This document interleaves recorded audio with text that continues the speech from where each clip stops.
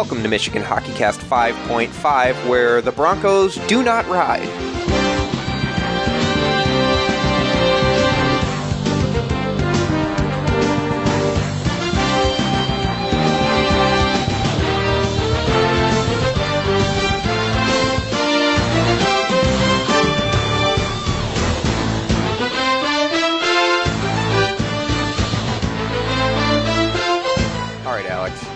In lieu of last weekend, I guess you could almost look at this in a couple of different ways, but I feel like we need to talk about revenge.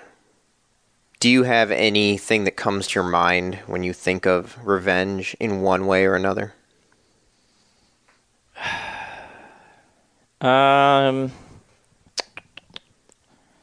particularly. Nothing that jumps out at you? No, not really. So Michigan spent, what, 8-9 months waiting for this? This was their Michigan State versus Michigan Super Bowl weekend of, oh, you ducked us, you don't want to play us, you're going to ruin your precious pairwise ranking. And so they finally get their chance at Michigan, and they win 0 of the games. Now, they did come back in both of them and even them up and take one to overtime. If that is consolation for, I don't know, are there Bronco fans that listen to this? I would doubt it. So, I think, I don't know. I guess I was researching, did you ever read Bill Simmons' article about, like, the scale of vengeance? No, but I should. So he basically starts at like 0.0 and then goes up to 10.0, and he makes like a ton of like, what's the movie you really like that I've never seen? The Godfather. Sure. He makes a bunch of Godfather references because there's probably a bunch of revenge scenes in that. There are, sure. Okay. And then he has a bunch of like Michael Jordan stuff and NBA things, obviously. He's an the NBA core guy. of Simmons. Movies in the NBA. So, like, 0.01 on this scale is, of the vengeance scale, is O.J. Simpson's valiant attempt to find the real killers. Then you have, like, references to Sean Estes trying to plunk Roger Clemens after their incident in the World Series, like, the next year where he throws behind him. That's, like, a 1.0 or a 0.9. And then, like, there's other stuff about, you know, Bird and Magic, and then there's things about, like I said, different movies and everything. The song that we put in this episode was the Cry Me a River video, which is Justin Timberlake's revenge on Britney Spears, which was kind of, I don't know. I remember the song when it came out, and then you see the video, and then you hear the story behind it. It's kind of funny, and kind of well done in that regard. I guess I just found it very interesting because, like, this was the talk, right? Like, this was Western's whole thing last year. They didn't get a chance to face Michigan in the tournament, but this was their weekend.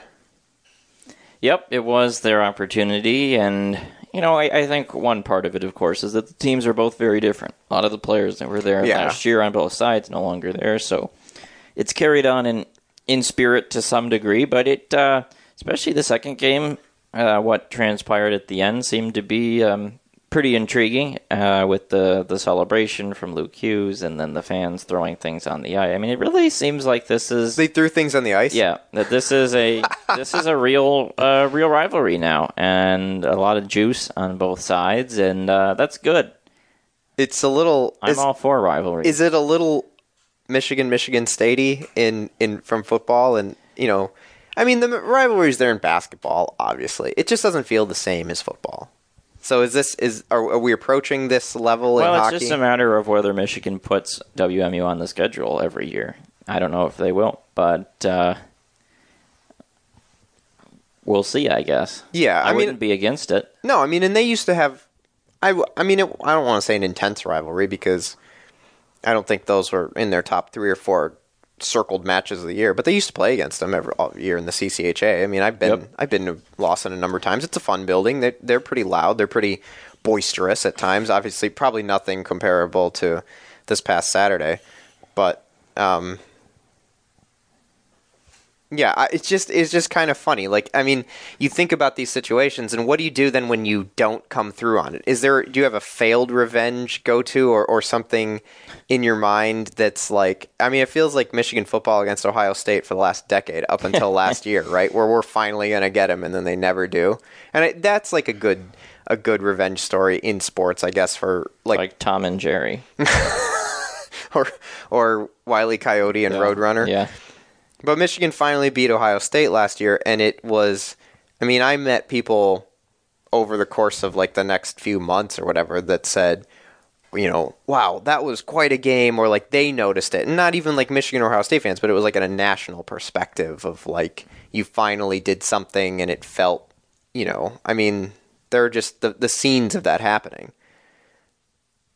Yeah, I mean, if Western ever pays it off, it will be an enjoyable day for them. And we're probably like overblowing this a little bit, but it was just kind of funny. And then, I don't know. The other thing, the intro I want to go over is, do you have an opinion on Michigan's top line for a nickname? I posted a Twitter poll about this last week. A few people voted. I'm not going to tell you how many because it was unfortunately lower than I was hoping. But there was we had a few options. I thought the FSD nickname is good for Fantilli Samoskevich Duke because that one's not bad, yeah. Because, I mean, it's local, right? Like, that's the channel people used to watch before Bally, and well, it's the same channel, but, like, it was called that, and it fits sort of the last names, and you kind of do it in descending order of probably talent. And when it was FSN.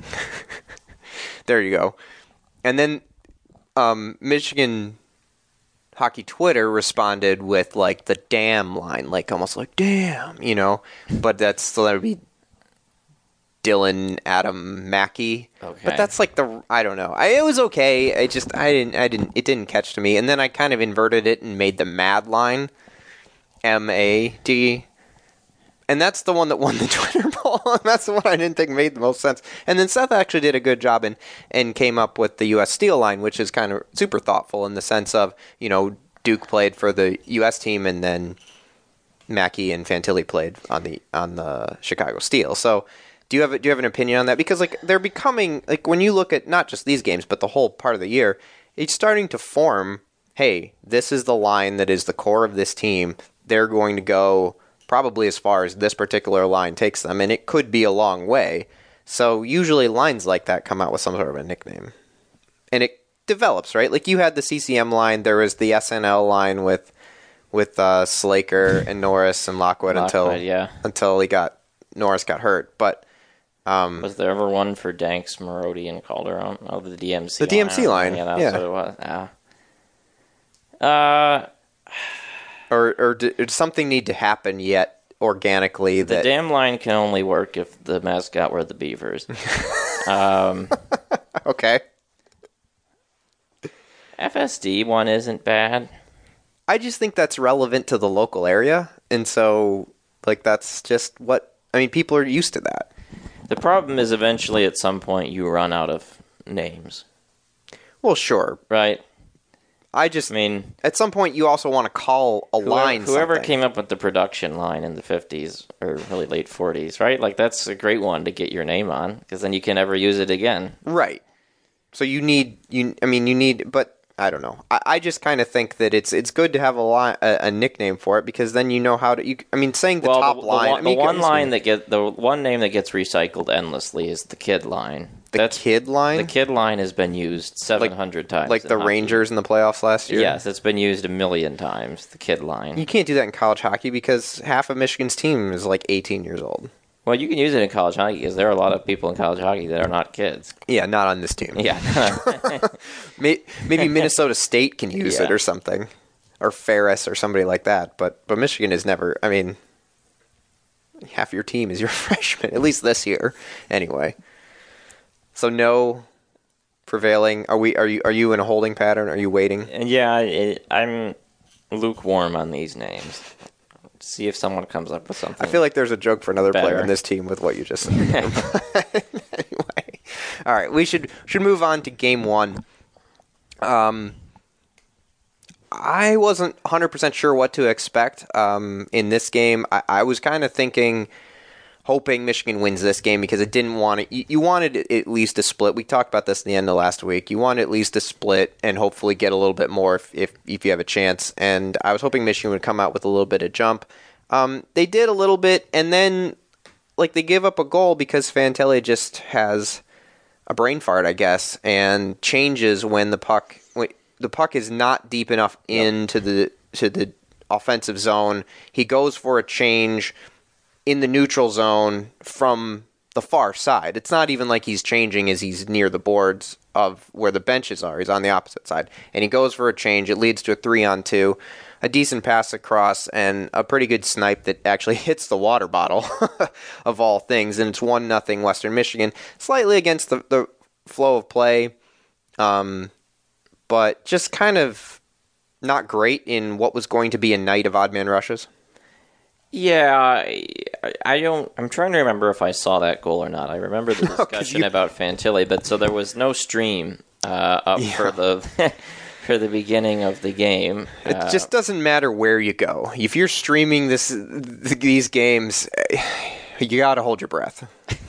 Right? I mean, yeah, and then after they got the stream up and running, they never had a bar to tell you the score or the time, and unfortunately the audio from Al Randall did not do that very often.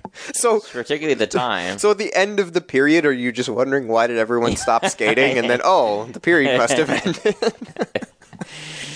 I mean, typically it would just tick down, then you get the 1 minute remaining thing, and you're like, there's only a minute left. So then you hit your stopwatch. Yeah. So, but no, I don't remember I saw it, but I did see the discussion about the Fantilli change. Yeah, somebody mentioned a little bit that they didn't think that the shot was that great, and I was like, yeah, maybe, I don't know. It came from one side or the other. I'm generally not going to blame a goalie when the pass goes from one board to the other, and it's a really good shot under the bar. I mean, could he have maybe gotten something on it? Maybe. I'm not going to go that far, but the problem there, even if he could have or if he couldn't have, to me the problem that you go back and you address is not get your glove up, Portillo, or get your blocker up or whatever. It's, all right, this is when we can't go for changes. That's just something that you learn. You made a mistake. That's fine. Yep. Move on. That's not something we do. Thankfully for Michigan, though, within seconds, minutes, not very long at all, they get a response as Seamus Casey rips a shot from straight away. It hits something in the middle of the ice. Jackson Hallam scoops up a rebound, charges hard, and beats Cameron Rowe to the near post and jams it in. It's 1-1. The thing that I really like about that is, Hallam is in. Obviously, we know Nazar isn't going to be playing for the foreseeable future. So after that first line, you kind of have a bunch of guys that have a chance to step up and sort of establish themselves on a second line. Jackson Hallam is in that, crew of people, because there's probably 5 or 6 of them. There isn't a clear-cut second line yet. And that was a very nice hustle play for a guy that has more, I would say, speed and skill than, grit and, if it was a Estapa, you're kind of yeah, that's an Estapa goal where he's going to kind of grab a rebound and throw it in. But Hallam scoops that up and kind of gets, not really a dirty goal, but a harder working goal. Yeah, I mean, it's just following the puck to the net. You have Moyle in front banging around, and so the goalie's little screen is late picking up where the puck is, and Hallam just happens to slide down and just is in position to scoop it in at that point. Kind of the classic puck luck goal, more or less, because Rowe, was just late getting over there, and he puts it in the side. Right. And in that situation, what you need is someone who's willing to work hard, find it, and outwork the chance, I guess. And I didn't really have a whole lot left in the first half of the first period then, because, I think shots were about 3-3 halfway through. There wasn't many major events that took place. It was just kind of some hockey that went up and down, but there weren't any big saves, any big chances or whatever. So the first half of the first period was pretty goal for each side. Michigan gets a little lucky. They make a bad mistake, and they're unlucky in that sense. And then after that, Even the rest of the period, there's a couple of chances. I thought Michigan's defense started to fade a little bit. There were some things like Luca Fantilli turns the puck over in his own crease. Holtz had not a good defensive zone turnover that led to a really good chance in front. Portillo made a few saves. Michigan, I think, was up 8 or 9 to 3 in shots at one point late, and then the last few minutes, there was just a bunch of sloppy play, a couple odd man rushes, and Western ended up closing the period on a bit of a run. Didn't get a goal, but brought the shots count back to about 9 to 8. I thought they controlled sort of the end of that period, and Michigan is going to kind of need a jump going into the second. Yeah, and then they got it from Adam Fantilli. Yeah, well, I mean, that was sort of like they haven't converted a lot of odd man rushes this year. They've given up some goals on odd man rushes, but they haven't created a ton, and when they've gotten them, they haven't scored on that many either. And he just beat everyone down the ice and had a very nice little move, and score went high above Rowe, which is a bit of a precursor to the third period. Well, you have a puck that's bouncing up at the blue line, and Fantilli charges up, snags it, and then there are 3 Broncos chasing after him, and one of them has initial positioning and takes a decent angle, but he's just a better skater than any of those 3 guys, and the way that he feels the pressure and kind of holds up, uses his back as the shield for the puck, and then elevates over Rowe. It's just a really impressive type play to see a guy at that age do in the NCAA. And not too long after that, Michigan doubles their lead, making it 3-1 on really a bonkers play, as there's sort of a loose puck that comes down the Western slot, and Rowe I guess he doesn't think the defenseman's going to be able to get there and clear the puck, so he comes out to play it, but the defenseman does get there, grabs it, and kind of throws it to the corner and tries to get rid of it. It ends up then hitting, I think, Mark Estapa, who's skating to down the wing, and he ends up grabbing sort of a loose puck, firing back towards the middle where TJ Hughes is there, and just throws it in the open net, as the defenseman, not really sure when he sees Rowe coming out what he's doing with the puck. Rowe, you kind of debated, you're like, why is Rowe coming out to play the puck? It seems like he probably thinks, okay, if the defenseman isn't going to get there, my best chance is to go and sweep this away. Okay, we've seen Portillo do that. I mean, NHL goalies do that from time to time. That's not a terrible thought, but you have to get there. And then the defenseman gets rid of the puck probably way too soon, instead of just skating and tying it up, allowing his goalie to get back. It was just a major miscommunication, in my opinion. I mean, the big thing is that Rowe can't play that puck. I mean, I'm watching it right now. It's coming out it's above the hash marks. I mean, that's not in front of the crease. That's way, way, way out. And you've got the guy streaking down the wing for Michigan. And regardless of whether the defenseman's there, right? Let's say there's no defenseman there, and it's just the puck's coming out, a Michigan guy all alone. I would much rather have him sit back in the crease and just take your chance at making the save, right? Yeah. And I see the number. It was Rutger that was there, and I mean it's a do or die play. But so the thing about that is, okay, let's say you do, okay, then it's not a goal. But if you don't, it's a 100% goal, and so it's literally a 50-50 probability. If Rutger gets it, what's the probability that Rutger scores in tight all alone? 30% maybe. Something. But the probability's better for the Broncos if the goalie is in the net. Now, what about from the defenseman's standpoint? Should he have done something different? Well, so the defenseman, he tries to clear it, and he just whiffs. It just hops on him. He's got it, and then he's trying to turn his body and shoot it as he's, on his edges turning around laterally, and he's trying to shoot it up off the boards and out, and he just whiffs, and it goes towards Steve Holtz, and he kind of just flips it there to TJ Hughes. But I mean, the central problem is... Was it Holtz, not Estapa? It was not Holtz. It was Holtz. It was not Estapa. I had the wrong four. All right, that's fine. Well, it's just a bizarre play, number one. Wait, so Holtz is that far up the ice? Well, so you have two Western Michigan players who already sort of do failed pinches on the play. You have the one at the blue line that doesn't keep the play in, and the second one comes in and crunches somebody there, and then... Actually, no, I think that might... Let me see here. No, sorry. Forrest is what's his face? Brindley, right? Forrest Brindley, Gavin Brindley. Brindley is the one that would have had the shot in tight. Rutger's the one who gets crunched. Okay. In the center ice area. He mixed 2 and 4 up right there. But anyway, point is you have one guy fail to keep it in the line, one guy crunches Rutger, and then the play develops on. So I assume at least one of those guys was a defenseman that's already caught up there, and now you've got a Michigan defenseman. I mean, it's just a bizarre, ragged play going on. Yeah. And at the end of the day, the goalie, it's one thing to poke check when it's right in front of you and to play the puck, but that puck is way too far out, and there's too many Michigan guys in the zone to be trying that, for my money.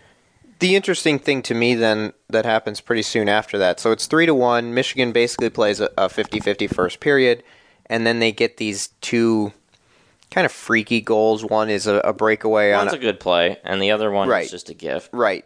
And then they go on a power play, and I end up saying to Peter next to me, I was like, if they score here, the game isn't over, but, it's close, because it'd be 4-1. You're about halfway through the game.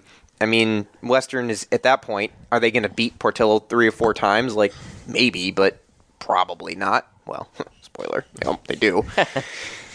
But they don't get the goal, and then that's kind of the play that the tipping point, where it's sort of like those moments in time where you have a chance to take advantage of something. You mentioned this about like the Moody long field goal on Saturday for Michigan against Michigan State, where if he doesn't make that, all of a sudden it's still only a 9-point game, the ball's near midfield, State gets a big play, and the game is back in it. And that's sort of what happened to Michigan hockey on Friday night in that sense. And they couldn't really put it away. They get a power play, and probably should have scored. Like I think I remember counting those up. I think Portillo had 6 saves on that, and not like outside the net saves, on frame saves. I mean 6 shots on 2 minutes power play time is a ton, and he played it well, but Michigan could not get it clear, and that's something that would linger throughout at least the night and probably throughout the weekend. Is their penalty kill was not great. I didn't think their defense was particularly good as we get through the rest of this game. I mean, you'll kind of see why, but Portillo really held that together, that specific penalty kill anyway. Yeah, I mean, I don't have too many bad things to say about Portillo from the weekend overall. Especially, I mean, we didn't get to see a lot of the Saturday game when we get into that, but from all accounts, he was very good for a lot of that game. So, yeah, and then so it's 3-1. They turn the puck over in their own zone. I didn't see who had the initial part of it, but their passing. I mean, it was kind of like towards the end of that second period, or the second half of it. Michigan was trying to give the game away. They had defensive zone turnovers. They gave up a couple of odd man rushes, and they were getting away with it. When finally one cost them on a fumbled puck in their own end. I think the puck went from the near side to the far side on a bad pass. It was scooped up, and then not everybody tracked back, and you had Max Sasson in front alone, and he beats Portillo, and it's 3-2, and that's just it's a shot from right in tight. You don't really have if you save it, great, but it's not something that you're really expecting. That's the problem, is the turnover there.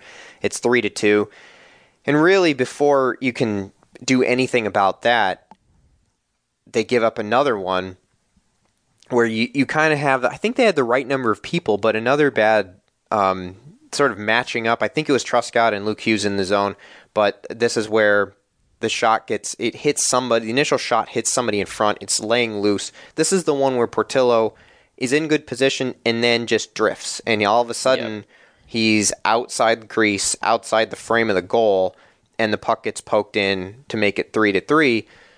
And you're like, I mean, it's not his fault in the sense that, the puck could have gone in because the defense really didn't match up and someone was going to get their stick on it or be able to collect it, but you got to stay in your crease anyway. And if he beats you, he beats you. But I mean, that's something we've seen from him over the last year or two. Is he will from time to time slide out. He's not great with body control, especially when he's moving. Yeah, I mean he can swim a little bit in the crease from time to time. So it's 3-3. And you're just, like I said, that was that point that sticking point is like if they can capitalize on that power play, probably spirits are broken and you got to hold on. But now it's 3-3, and Samoskevich comes to the rescue. He has a nice sort of swooping move across from one side of the ice to the other, gets in tight on Cameron Rowe, and lifts a backhander up underneath the bar with very little time left.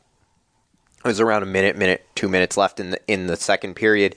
And they review this one for offsides, which the puck is coming out of the zone, and Luke Hughes is skating parallel to the blue line and tries to jam the puck somewhere along the blue line to keep it in. It looked like on the replay, I don't know if you got a better look than we did, it was from quite a distance. It looked like I thought the puck was going to come out and they were going to overturn this goal. They didn't. They counted it. And what they showed us, which from my understanding is just what they showed on the Jumbotron. Okay. I didn't see anything that could overturn it.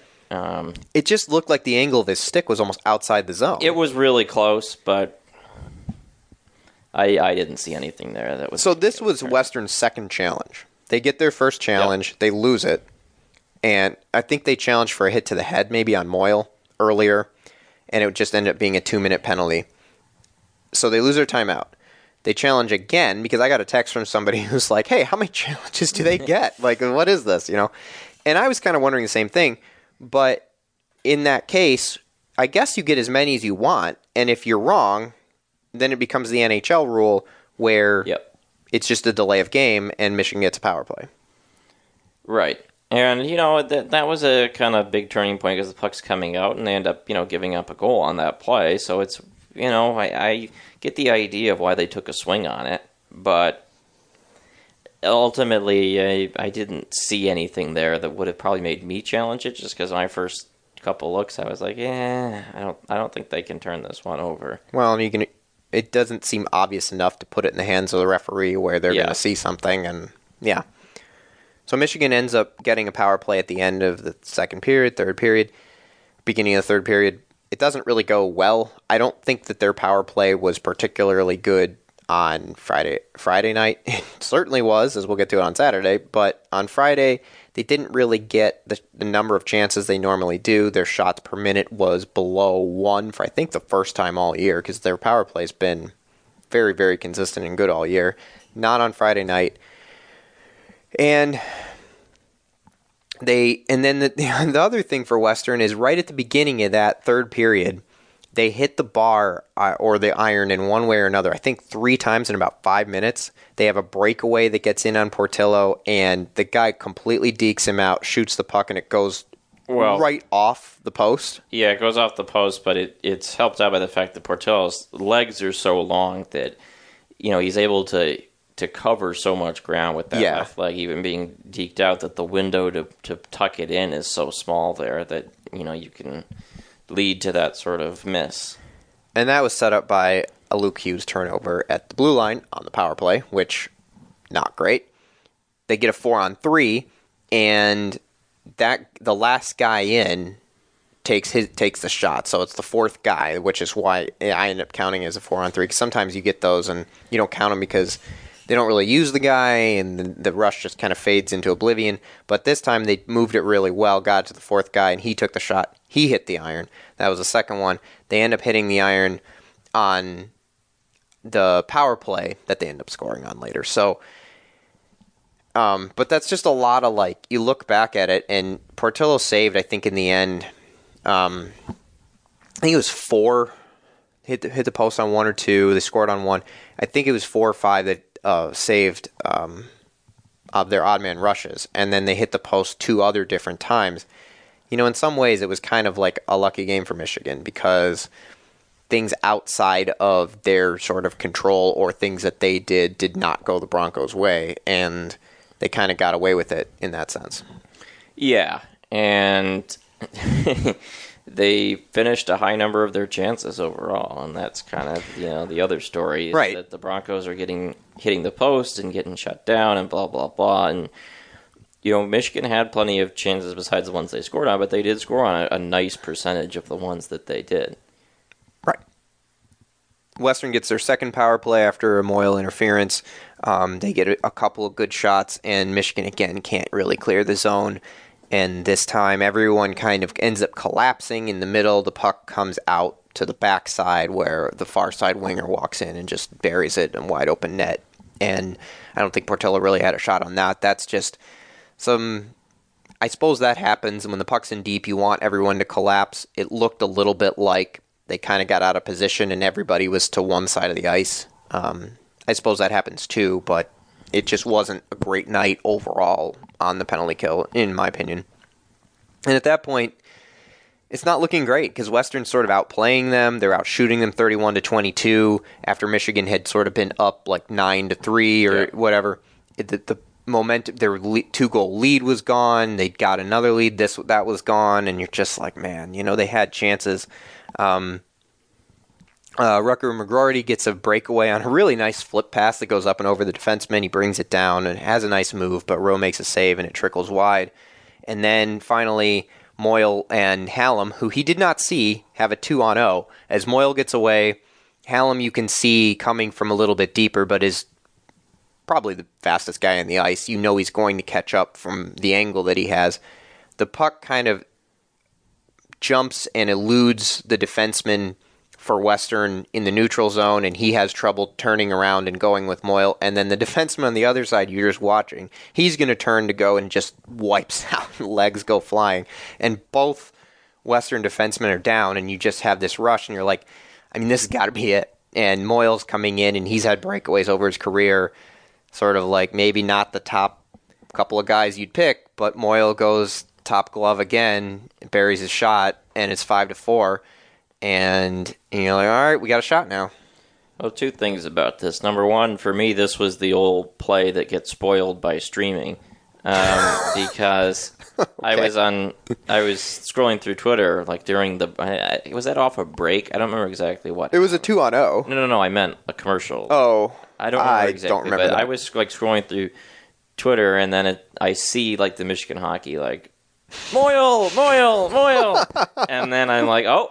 Something's going to happen. I wonder what's going to happen here. And then 15 or 20 seconds later, it happened. So that was pretty funny. But the downside of streaming, I guess, I actually did have that happen on cable one time. Really? It's the only time I've ever had that happen with cable, which is pretty wild. What was that? That was do you remember the Rajai Davis home run to tie the World Series Game 7 in 2016 between the Cleveland and the Cubs? Yes. Yes. You had that spoiled? It was like that. Really? I had just refreshed the Twitter feed. Okay. The first tweet at the top was a beat writer at the stadium saying like, oh my God. And as I read that, he swings the bat. And you're like, I bet this is going far. So it was instantaneous. But anyway... no, I've had that happen streaming quite a bit. So that was my thought about that at first. But, this is kind of a play that you sometimes can see Michigan make in some times, where the defenseman gets too fancy, tries the behind-the-back backhand pass to Kent Johnson. to his defense partner, and there's too much pressure there. And Michigan reads it all the way, and the partner's out of position. And even if he doesn't fall over, he's got no shot on this one. Michigan's in a straight line. He would have been coming from an angle, and Michigan's got better skaters. Yeah. And so it's just a careless turnover, and Moyle finishes it off.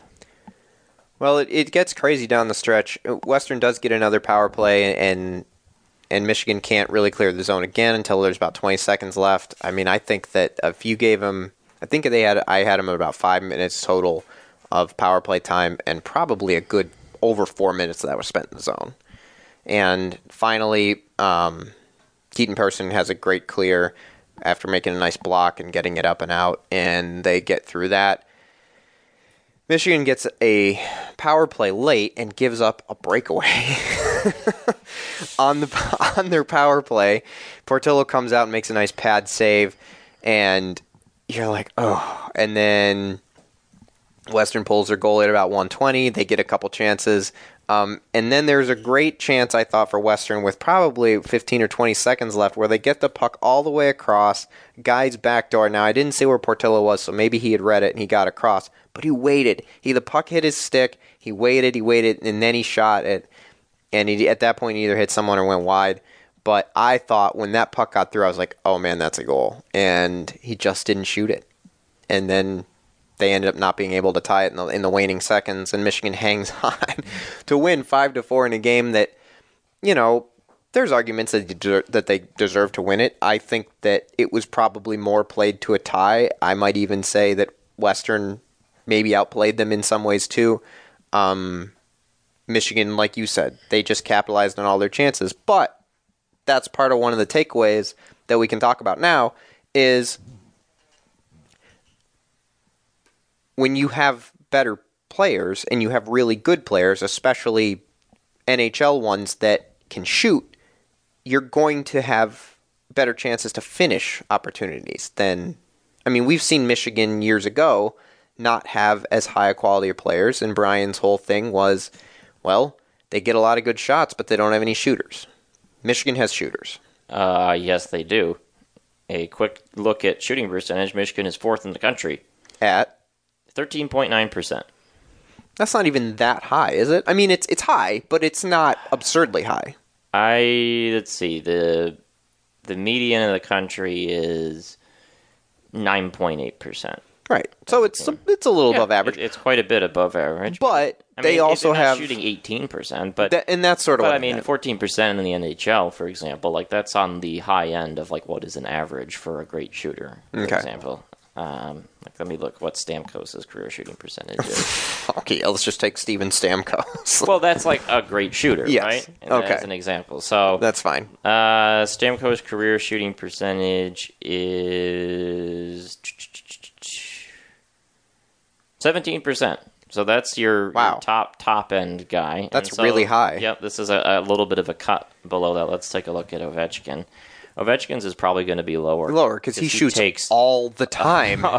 Yeah, his is at 12.9%. I mean, he probably went to Penn State, right? You want to guess how many times in his career he's led the NHL in shots? And how many seasons has he played now? 18. I would say 16. 11. Oh, That's still a ton, including 10 of his first 11 seasons. So when you have better shooters, you don't need as many shots to make those shots. I mean, that seems logical, but that's something that Michigan can get away with, where Western is probably going to need more shots or a lot more better shots than Michigan's going to need. We saw that a little bit Lake State. You just see good finishes, and it's not overly surprising. So that's one of the takeaways. The other takeaway for me is I'm getting a little nervous about Michigan's defense. Well, that's something to talk about in the second segment. Okay. Even though we didn't get to see it, but from all accounts, that was not great. Yeah. And then the penalty kill is also, and I think those are tied, right? Because Michigan in the last couple of years have had stretches where they're not great on the penalty kill and they're not great defensively. And when they're better defensively, their penalty kill tends to get better. Yeah. So I mean, that's not the biggest breaking news in the history of sports that your defense is tied to your penalty kill. But, you know, those are a couple things that have been warts for Michigan over the past few years. And, you know, they've definitely been forced to outscore those this year. That has been true. All right, let's take a break. We will get into some of these and the second game of this series, and then we'll start to look around at some other hockey stuff, too. I can't believe I'm doing this. If you find yourself in the penalty box, you want a Michigan man arguing your case, call criminal law attorney and former prosecutor Jonathan Paul tonight. It's 248-924-9458. Or visit his old website at MichiganLawGrad.com.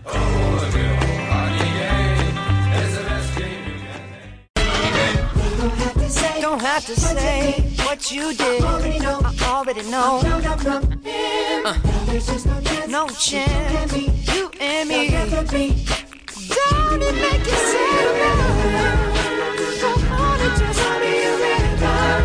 Baby, go on and just be a river. You can go on and just be a river. Baby, go on and just be a river.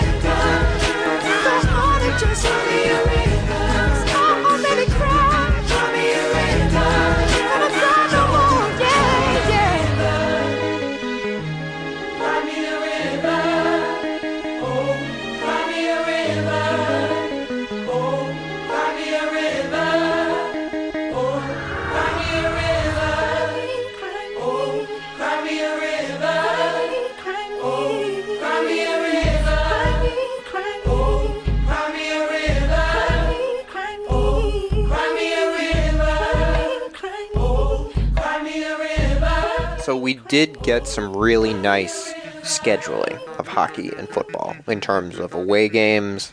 We have the Minnesota series that's Thursday, Friday, which do that forever, please. And we don't have that this weekend. But this weekend that we just played, or this past weekend, and this next weekend are not included in those gifts, as Michigan went to Western. I think the game was at 6 p.m., which was early. Yep. Still not great if you're going to go to a football game, but that starts at 7:30. And then next weekend, I believe, well, they haven't announced the time for the Penn State game yet on Saturday. I think they have. Or maybe they did today. They did not yesterday when I was looking. They did it like 4 in the morning when I was looking. I would ask what you were doing at 4 in the morning, but it's probably a different podcast. So you have an overlap of games, and then you also have it only on NCHC TV, which I did not feel compelled to buy. It was only one game on last Sunday, year, which was three games. Yes, that's true. I mean, I'd do it. We could do it for 2. For 1, when it's not even going to be live, and I'm not going to write anything about it, and you're not writing about hockey yet. Like it just wasn't. I watched it through Stat Broadcast. That's how you watched it? Yeah, just that's actually a pretty good idea. So what I have to say about this is the Michigan's first 2 goals are basically identical goals. Well, they're by all the same people. Correct. McGorty from Casey and Truscott. And so when that, I mean, I've used Stat Broadcast for years now, and when I saw that pop up, I'm like, oh, the guy just entered it in twice. And it's going to be deleted eventually. And then I had to scroll through Twitter minutes later and wow, oh. Yeah. That's actually, because when you see that happen, power play goal from the same people, and it's entered twice within a few minutes of each other, it's like, okay, whoever's running that, had a catwalk on the keyboard or whatever, and now it's been entered in twice. Is Brian on doing this now? Is he doing Stat Broadcast? So I was following this on Michigan Twitter and Connor Eargood's his Twitter feed was also updating pretty quickly. So I was at the Michigan Stadium watching the football game and following that, and I tweeted out a couple of videos. There was a video of the Fantilli goal when he scores later, and you're like, yikes. And so they go up 2-0 on back-to-back power play goals, which is nice because of what happened on Friday, which tells you Friday was just sort of all right, things just didn't click, whatever. They score on their first 2, or they score 2 in the first period. They give up a 5-on-3, so this must have been some sort of penalty fest. The Rutger goals are pretty different goals. We'll just put that out there for people who didn't see the clip. One of them is a wrist shot from far out, and it's partially screened, but I didn't love that one from Rowe. The other one is a shot from the other side, and Rutger is creeping back door and pokes his stick in there as it's trickling through the crease. So well, that's good too. The interesting thing about that is that I was talking with Peter in the box on Friday, and we were both kind of thinking the same thing, and one of us said it, and the other person was like, I was just thinking that is, he's probably been the most underwhelming of the freshmen so far. I mean, compared to expectations. Sure. And I think part of it was, you expected him to play with Nazer. So then, obviously, that's very different. And because Hallam's had his times, TJ Hughes has had his times, Casey has looked good at times. I mean, McGorty came in as, a mid-first round pick. You're expecting a little bit. And he scored, I think, once, before that, and has had some time. But he got bumped off the puck a couple times on Friday, and you're kind of you're a bigger guy. This size shouldn't be as much of an issue. And so then to see him score a couple goals on Saturday was, I thought, really good for Michigan in a couple ways. Yeah, I mean, it's still early. It's the first month of the season, and some guys will take a little more time to figure it out. So Western gets one back on a 5-on-3, of which they had, I think, 2 or 3 on the night. Michigan is 11th in the country in penalty minutes per game so far. Oh, there's a surprise. And have they had any 5-minute majors? That's the bad part about that. I think one. Yeah, the LaPointe one. The headbutt. That's right. Yeah. Of course. So Ryan McAllister gets one back, pretty much right at the end of the first period. It's 2-1. That's their first 2-goal lead. Michigan goes back up by 2 about 7 minutes into the second on a very nice Adam Fantilli goal from Luke Hughes. So it's 3-1. And again, now you're thinking, okay, we're in good shape. You've withstood the first period and the loss in Lunatics and the rush and all that. And then they score again. Jamie Rome, the guy who scored the power play goal from Friday night, makes it 3-2 about halfway through. And then Fantilli tallies another power play goal, his second goal of the night. And that was a great pass from T.J. Hughes across the seam, and a nice snap from Fantilli. And his goal earlier in the period was a really nice little snip move, right? I mean, the puck is free, he drags it, across into his shooting pocket from backhand to forehand, and then just a quick rip over the shoulder. I mean, that's a nice display of shooting talent. So that's from T.J. Hughes and Mackey. So that's a power play goal, and there's T.J. Hughes again popping up on the first power play unit, getting a point, making a play. It's 4-2 at the end of the second period. Again, you're like, okay, you're in good shape. I know the defense has been a little leaky, but Portillo, they're scoring. They'll probably get another one or two. And they give up a power play goal just a couple minutes in. Western's second power play goal of the game, Ryan McAllister from Carter Berger. And then McGroarty gets his hat trick, and also on the power play. Because that is apparently how everyone was scoring that night from Casey and Hughes. So Casey ends up. It's a brilliant play from Casey. I mean, a dangle in the corner around the Western guy, a pass all the way across to an exposed McGroarty, who no one else is around him, and then he threads it through. I mean, some really, really nice plays from the different freshmen of this game. So the second power play unit is also clicking because that's their third power play goal. And that's the hat trick for Rutger. Right. And the hat assist trick from Seamus Casey. Is that a thing? Is getting 3 assists a thing? If you get 3 assists, you throw your shoes. Did you just come up with that off the top of your head? When do you throw your socks? When you're riding a Zamboni? Yes. All right. So it's now it's back this is their fourth 2-goal lead. They're up 5-3 at this point, and and then within 20 seconds, Dylan Wentz scores from Perbix and Hugh Larkin, and it's 5-4. I mean, I didn't see any of this.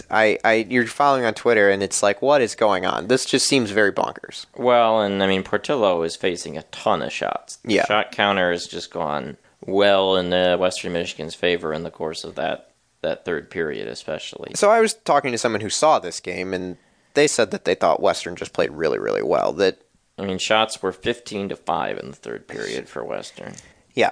And so it's 5-4. The game is trickling down, and then with under 2 minutes, Carter Berger scores with an extra attacker. We've seen Michigan give up extra attacker goals in the past, and it's so 5-5, and it's kind of deflating. I'm seeing that at Michigan Stadium because you're like, the football game is like going well, but it's not like enjoyable yet. You're like, okay, we're clearly dominating them, but like you just can't yell and cheer. Like you let out a different cheer when you score a touchdown when you kick a field goal. It's just different.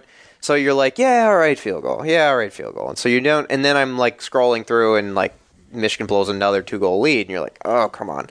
And then they get to overtime, and Luke Hughes wins it in overtime before the shootout, which is big because that is a win for Michigan, right?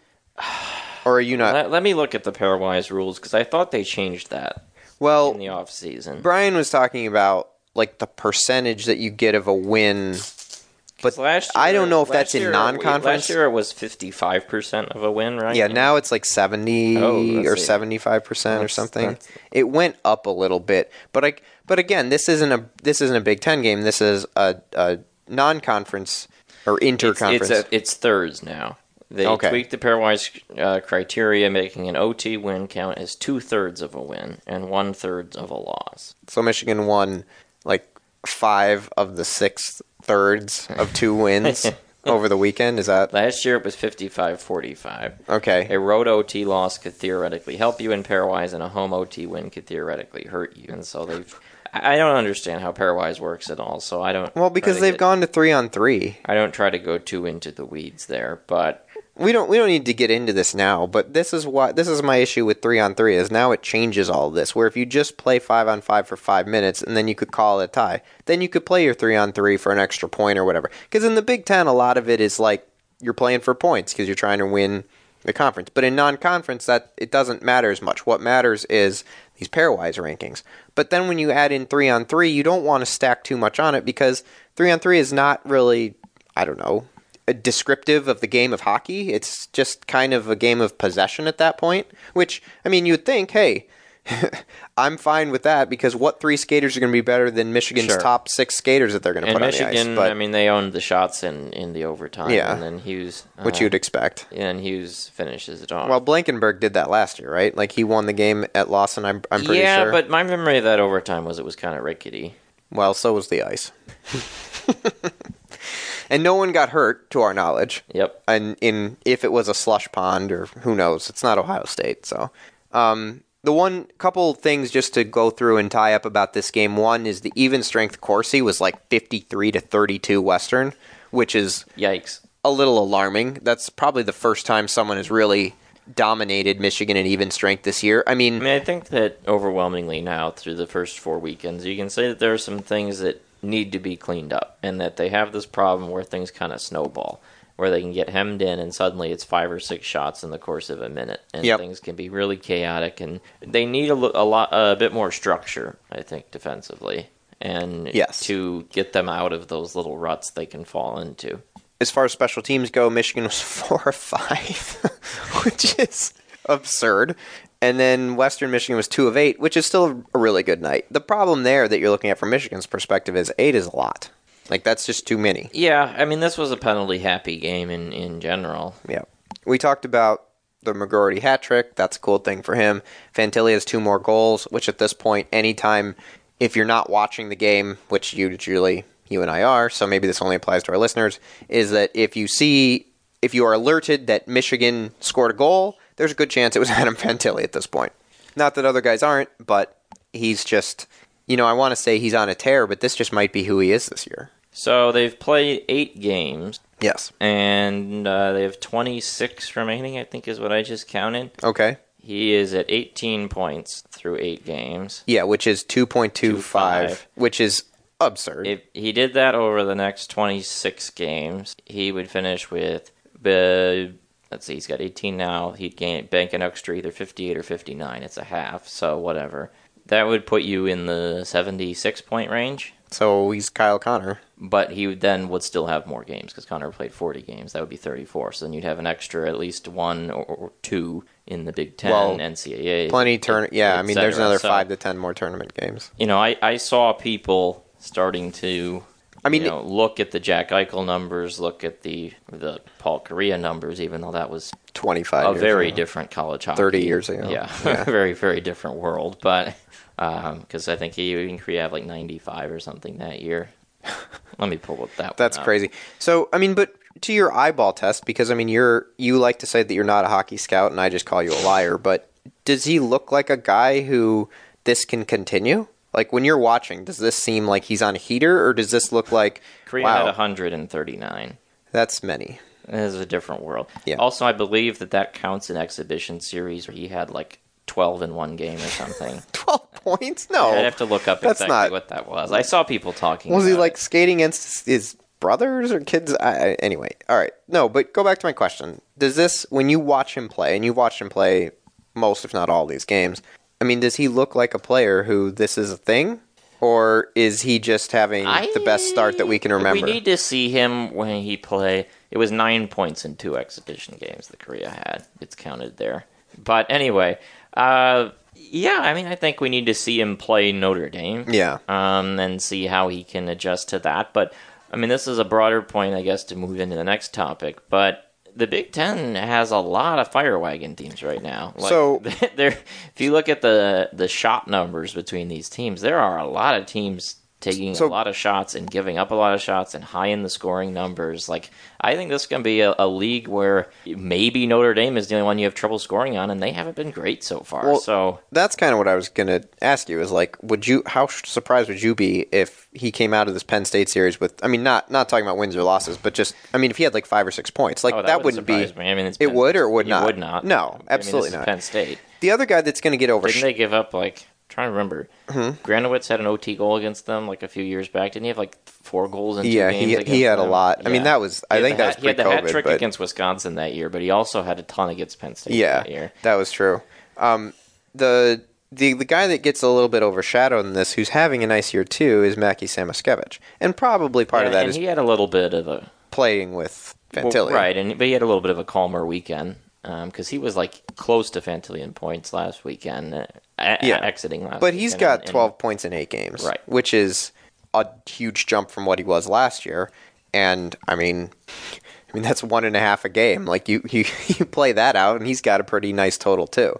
I mean, Duke is the guy that didn't keep pace this weekend. Yeah, but that's okay. I mean, he's probably not going to be like the Tyler Mott of the group. He's probably going to be below that. He's not going to score at that same rate. But Fantilli and Mackey, I mean, you can kind of see it. Like, they played together in the USHL and were phenomenal, and it seems to have carried over well to Michigan. The last thing I wanted to say is just sort of stuff that we're addressing from this series that has popped up a little bit too is, they blew 4 2-goal leads. And not ideal. No, and that's just, Western is probably played really well. I thought they played well on Friday. Obviously, we didn't see it Saturday. They obviously put the puck in the net. But, when you get those leads against, especially when you get into the Big Ten, like you said, against Penn State, Ohio State's had a nice start to the year. Minnesota, not quite as good a start as we thought. But they're going to be good teams. Michigan State has had a better start. They don't look to be a total bottom feeder the way they have been.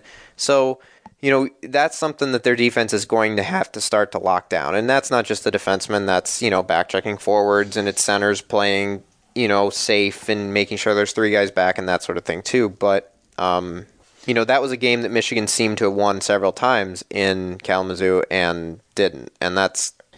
they still won, 7 of 8 games, so there's nothing to really complain about. But like you said, you're going through some things, and there's stuff that needs to get tightened up. I don't think that Michigan's necessarily played a particularly great game yet this year. Which is amazing, isn't it?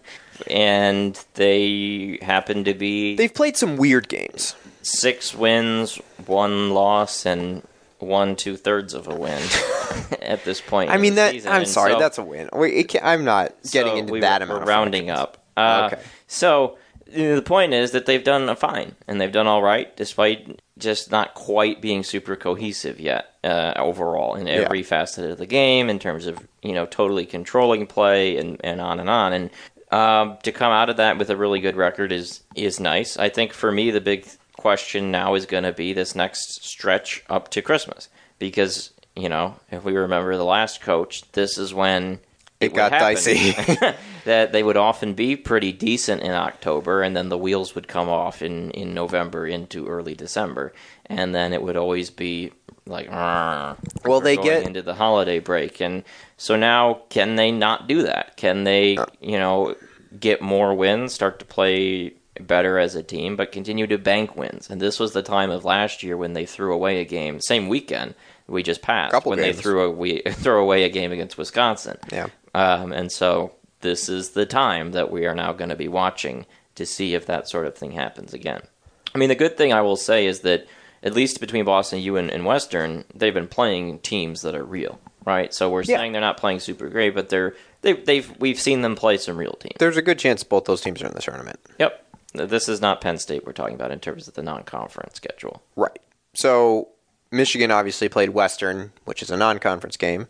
Everyone else in the conference played conference games. So the highlighter of the weekend, I think, is probably Ohio State, Minnesota, where they actually split. And Ohio State was up 6-2, I believe, on the Friday night game before hanging on to win 6-4. And they even chased Justin Close. Yeah, they put together a really nice performance in that first game, and then Minnesota was definitely the better team in the second game in a 4-2 win. Well, and Ohio State only got, I think, 2 shorthanded goals. Yes, they got, and weren't they by the same guy? I think so. So that was, I think, I was looking at the even strength Corsi. I think they were pretty even games, but what we wondered a little bit about Ohio State was were they going to have finishers, and they did in the first game. They did not in the second game. 61-54 even strength in the first game. Yeah. Second game, I remember being more towards Minnesota. Was it? 52-45. That was the same. Yeah. They just happened to...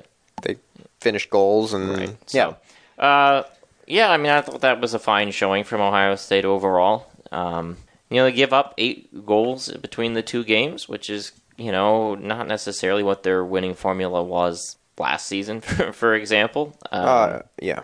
So that's something interesting to monitor. But I don't know how much we really learned about that. I mean, I think Minnesota is a good team, and we knew that going in. I think Ohio State's a team that can defend home ice. We knew that going in. Well, the thing that's been interesting about Minnesota, and Michigan sort of hasn't, I don't think they're as juggernauty as sort of their record appears to be.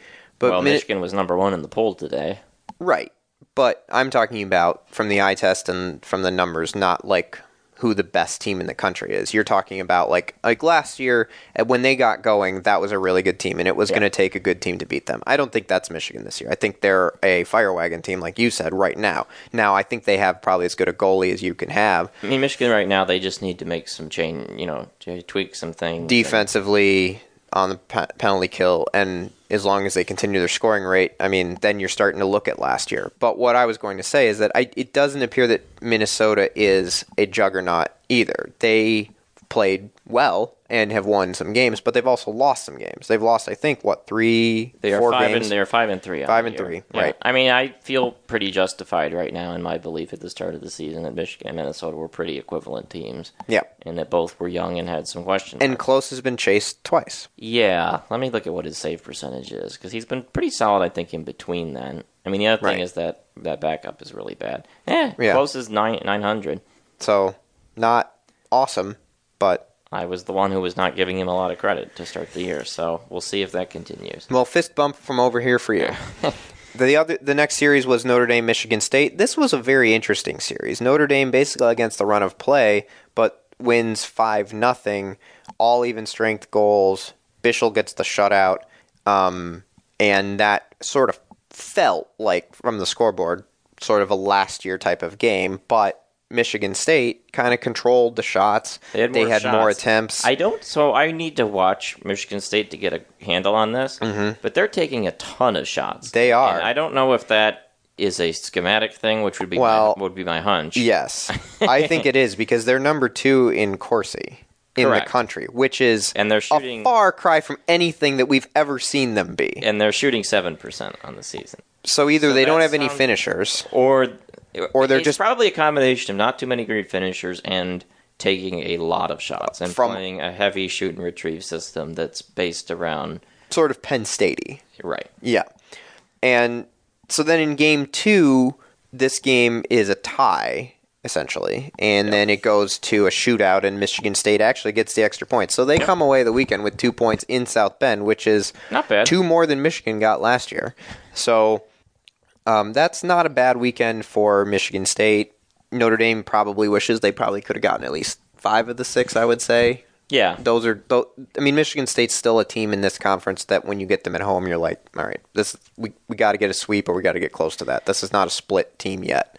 But they do look improved. Yeah, they do. And I mean, I continue to be less than enthusiastic about Notre Dame overall over the season. I mean, again, we don't know exactly what Michigan State is, but like Michigan State seems to be playing quite a bit better. They're not a punching bag, but they also are a team that hasn't necessarily posted the greatest record up to this point. No. Right? They've lost some games to teams that I would not consider to be sort of top-tier tournament contenders, right? I mean, you look at their non-conference previously, they dropped a game to Bowling Green, who's like at the bottom of the barrel. Yeah, they split with them. Yeah. They split with Mass Lowell, I think. Lowell as well. I mean, they're a solid team and they're improved, but that's not a juggernaut. Right. And Notre Dame's getting played even to them, and now you look at Notre Dame, they're 4-2-2 to start the season.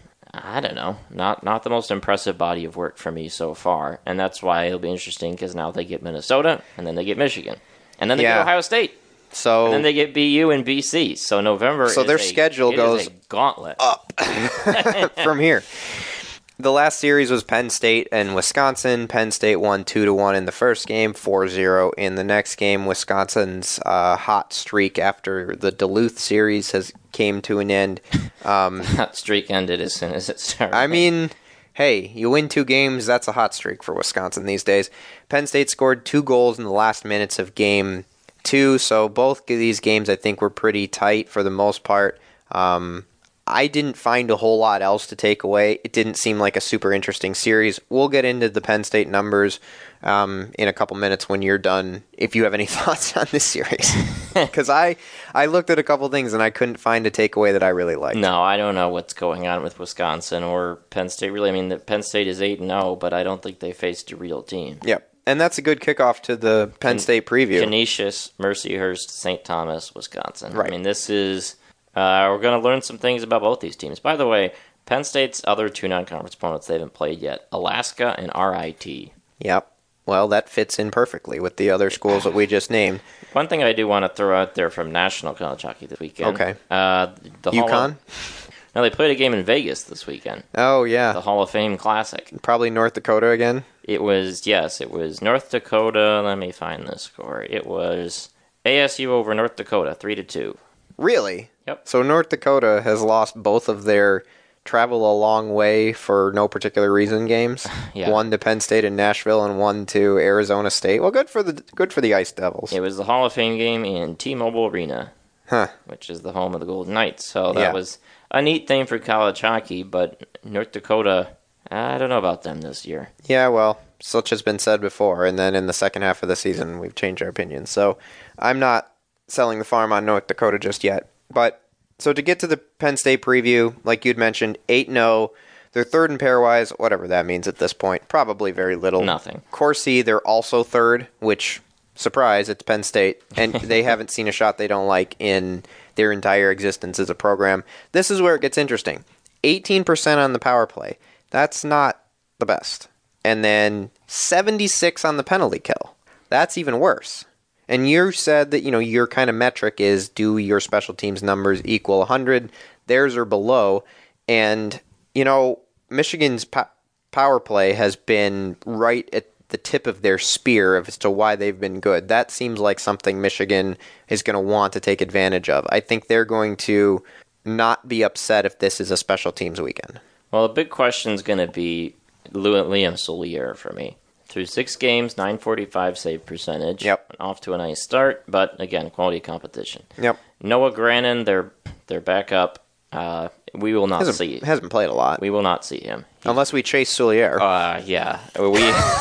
He's played 2 games and he's allowed 7 goals against Canisius and St. Thomas. So yeah. I'm not going to see him. So it's up to Soulier, and he was my X factor entering the year. What level of goaltending can they get against a real opponent in conference? And because they're going to take a ton of shots, and they'll probably score some goals, because Penn State always does. It's just, can they not give Will they give them back? Gazillion goals in return?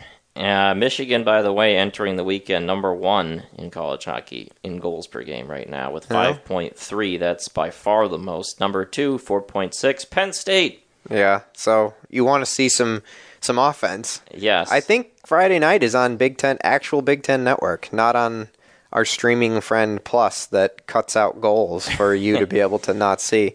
Penn State has 2 drafted skaters, but from the 6th and 7th rounds, and they have 8 skaters scoring over 0.75 points per game. But this is where their quality of competition comes in. Yep, and they've scored a lot of goals so far. Yep. So it'll be interesting just to see, can Michigan get a game under control against a team like Penn State, where the game is always not under control, and it's just I think Michigan's going to feel very comfortable playing in a fire wagon game. Oh, yeah. And I think that they're going to have probably the better goaltending. I know that Soulier's numbers look good, but Portillo's body of work in his career has been as good as there's been for Michigan. I mean, Strauss-Mann, but then you'd probably have to go back to the end of the Hunwick era to come up with anything that's remotely close. So, Michigan kind of has that right recipe to play this style because they do have the goaltending, and their defensemen move up and can create, and so they help finish chances. Their power play is as smooth as it's been, with maybe 1 or 2 games aside from that. So, but you're right. If they can, the point of growth, though, I think that I'm going to be looking for, you probably looking for something similar, is if they get another 2-3 goal lead, can they grab the game and end it? Not necessarily by slam dunking 4 more goals, by just taking the puck away, keeping Penn State out of the slot, not making goofy turnovers, or allowing odd man rushes that can re-energize the crowd, because the crowd at Pegula is usually very, very good. And the last thing that you want to do if you get a chance in a game that you have a grip on is to loosen it and allow Penn State back into it, because then it turns into a complete random fireworks show. Staying out of the box would be useful too this weekend. Yes, I agree completely with that. That being said, I expect Michigan to at least get one of the games, and I'd probably put a sweep at 50, 70%? Somewhere in that range. Yeah. I would be disappointed with anything probably less than 4 points at the minimum, personally. You? Yeah, I feel a little uncomfortable just because I just don't know what Penn State is, because they haven't played anybody. Yeah, so. That's true. But you would want, you want to win one, for sure. Definitely. But I think you want points out of both games. Sure. So, it's been a bit of a podcast. Do you have any quick NHL things, or are we going to punt that to next week? We can move that to next week. Do want to give a shout out to Stonehill College, which has begun its D1 tenure, only playing a few games this season, but they played their first one this weekend. Did not go very well, but a new D1 team, so we're back to 62 teams. Somebody email Brian and tell him about Stonehill College and see if he'll send you something.